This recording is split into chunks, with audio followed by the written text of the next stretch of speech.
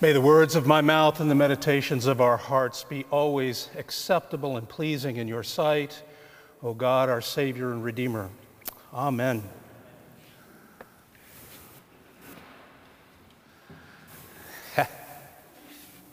I've waited 20 years to do this.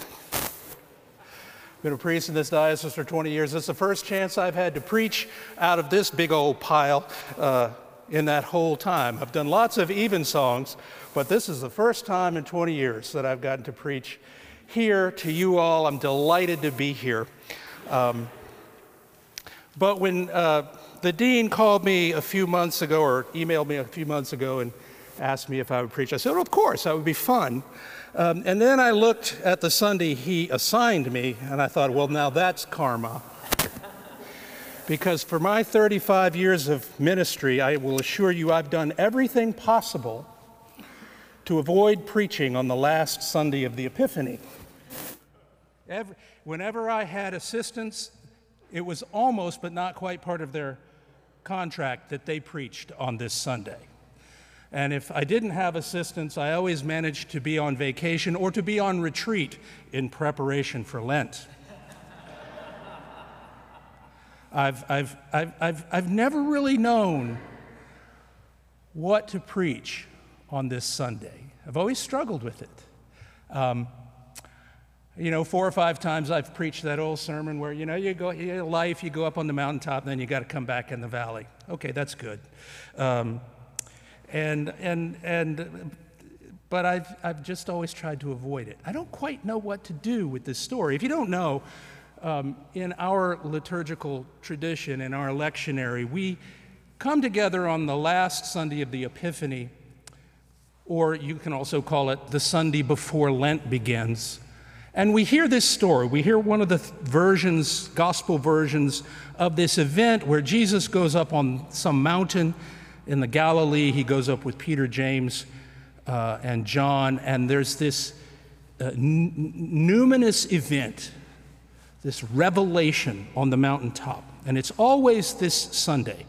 No matter how many Sundays Epiphany is, how many Sundays we have to cover between the long ago glow of Christmas and the imminent whatever of Lent, we always hear this story to bring the Epiphany season to a close.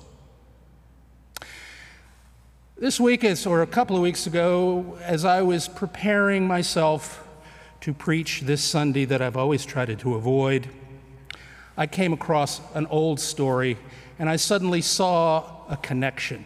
I hope I saw a connection. It's an old story. I bet a lot of you already know it. About 90 years or so ago, there was a rich Wall Street guy named Bill who was drowning in his desperate addiction to alcohol. And he was terrified by the delirium tremens he was experiencing, so he checked himself for the 4th time into the town's hospital in New York City to try to get cleaned up. And at that time, the current treatment for alcoholics consisted of doses of belladonna, cathartics, and heavy sedation because it was considered to be a mental illness. A mental illness. Bill believed he was nearing death, and the doctors did not disabuse him of that notion. He was not a man of faith, but an old drinking buddy of his named Ebby, who had gotten sober by getting religion, told him that even if he did not believe there was any God, what harm could it do to pray to whatever God there might be for some relief? That old bargain. Well, Bill decided to give it a try, and one night in his hospital room, he prayed. Or more accurately, he demanded, if there be a God, let him show himself. It's a different feel, so I think you're right. Bill later described that moment, and I quote, "The place seemed to light up, blinding white. I knew only ecstasy and seemed to be on a mountain. A great wind blew, enveloping and penetrating me. To me, it was not of air, but of spirit. Blazing, there came a tremendous thought, almost a voice. You are a free man. The sense of divine presence remained after that, but the rapture subsided. It was fragile. Soon, my so-called reason returned, my modern education took over, and I thought, I must be crazy. And I became terribly frightened. Fortunately, that night, there was at the hospital a little doctor who loved drunks. He convinced me I wasn't crazy. Maybe there was something to this experience. If that night he had used the word hallucination or dream, I might now be dead. Time magazine named Bill Wilson one of the 100 most important people of the 20th century because of the movement he started. Today, there are millions, maybe tens of millions of Friends of Bill in the world, and Alcoholics Anonymous is probably the largest spiritual movement in the United States, if not the world. And what I find fascinating is it's all there in Wilson's story.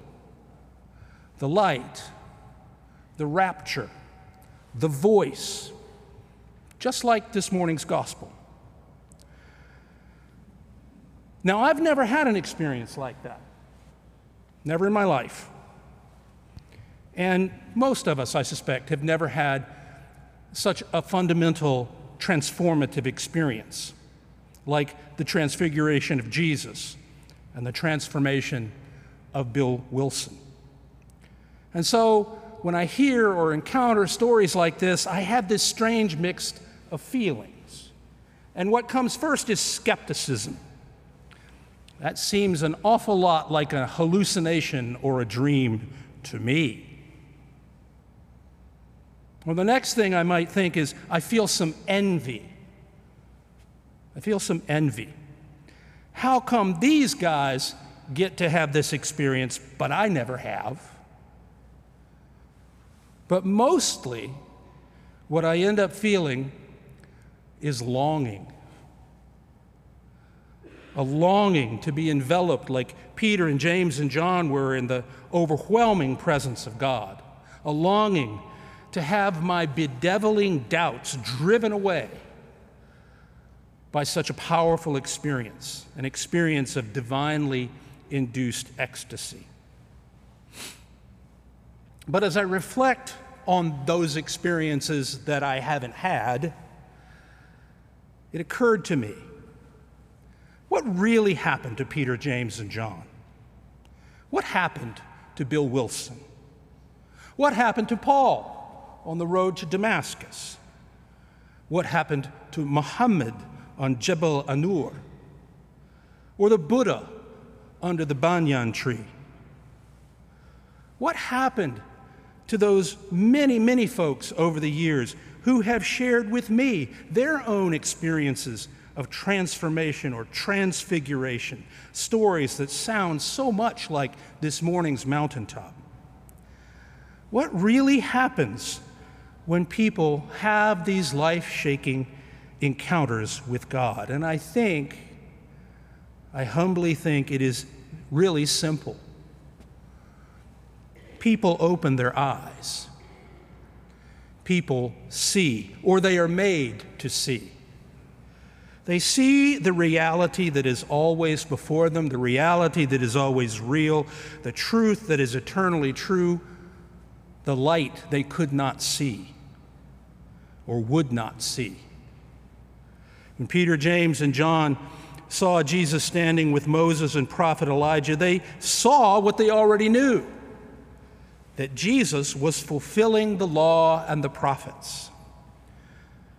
When they heard the voice speak, they only heard what they had already intuited, that Jesus was uniquely and intimately connected to God.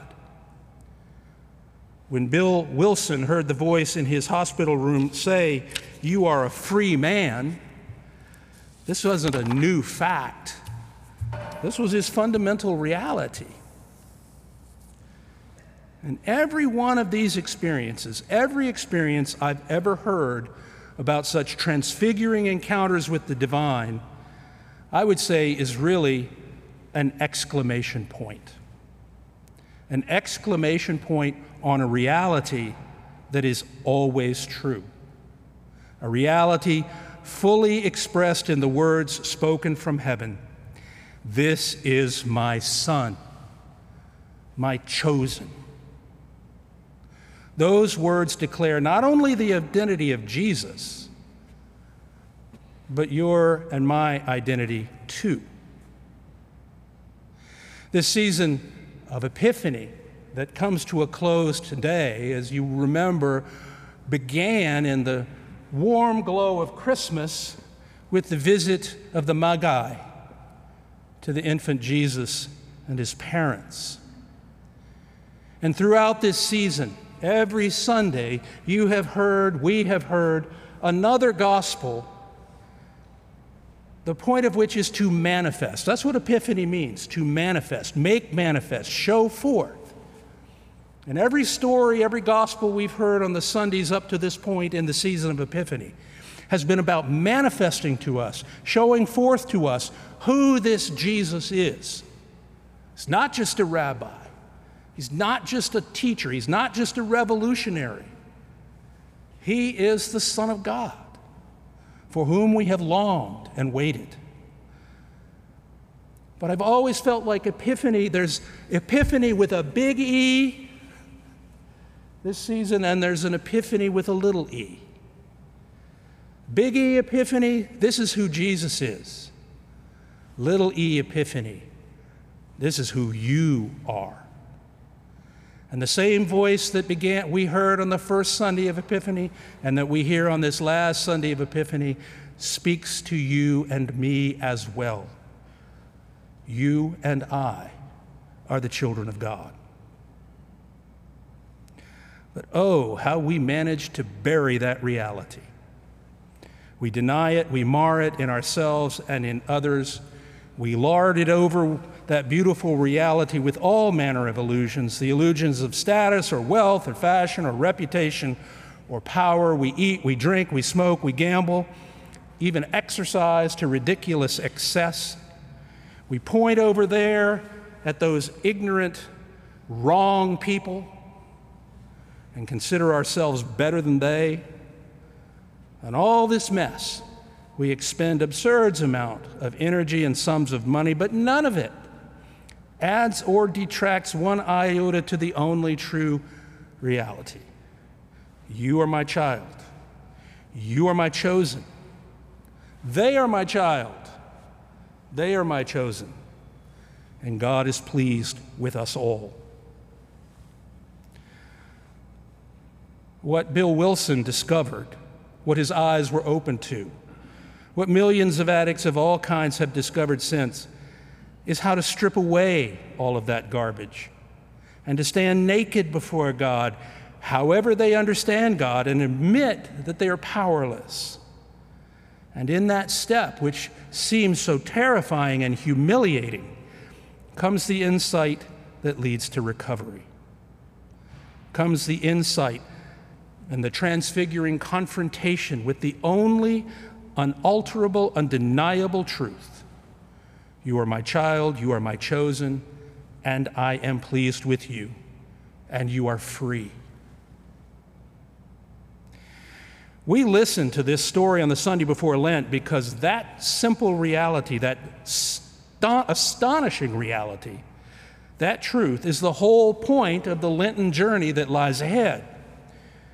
You and I are the sons and daughters of God, and the Lenten journey is meant to recall us to that. Jesus' first response to the divine voice proclaiming him the Son of God was to retreat into the desert for 40 days and 40 nights to wrestle with what this could possibly mean. And we will mirror that journey. We will retreat in a few days into the wilderness of Lent to strip ourselves of the things that hide and mar our identity, our reality as God's sons and daughters. Bill Wilson's great Epiphany was merely the first of what would become known as the 12 steps, one of the greatest spiritual exercises in history. And as every person who has ever embarked on the 12 steps will tell you, those halting steps are walked every day, one day at a time. This is my child. This is my chosen. So the voice declared to Jesus on the mountain. So it declared Peter, James, and John. So it declared Bill Wilson and countless drug addicts, alcoholics, and all-around train wrecks ever since. So it declares you. You are my son. You are my daughter. You are my chosen. Hear these words today spoken directly to you. Let them bathe you in divine light. Let them propel you into the coming Lent. And let them bless and renew the life you are already living. Let your eyes be opened and see the truth of who Jesus is and who you are. See and be transfigured. In the name of the Father, and of the Son, and of the Holy Spirit. Amen.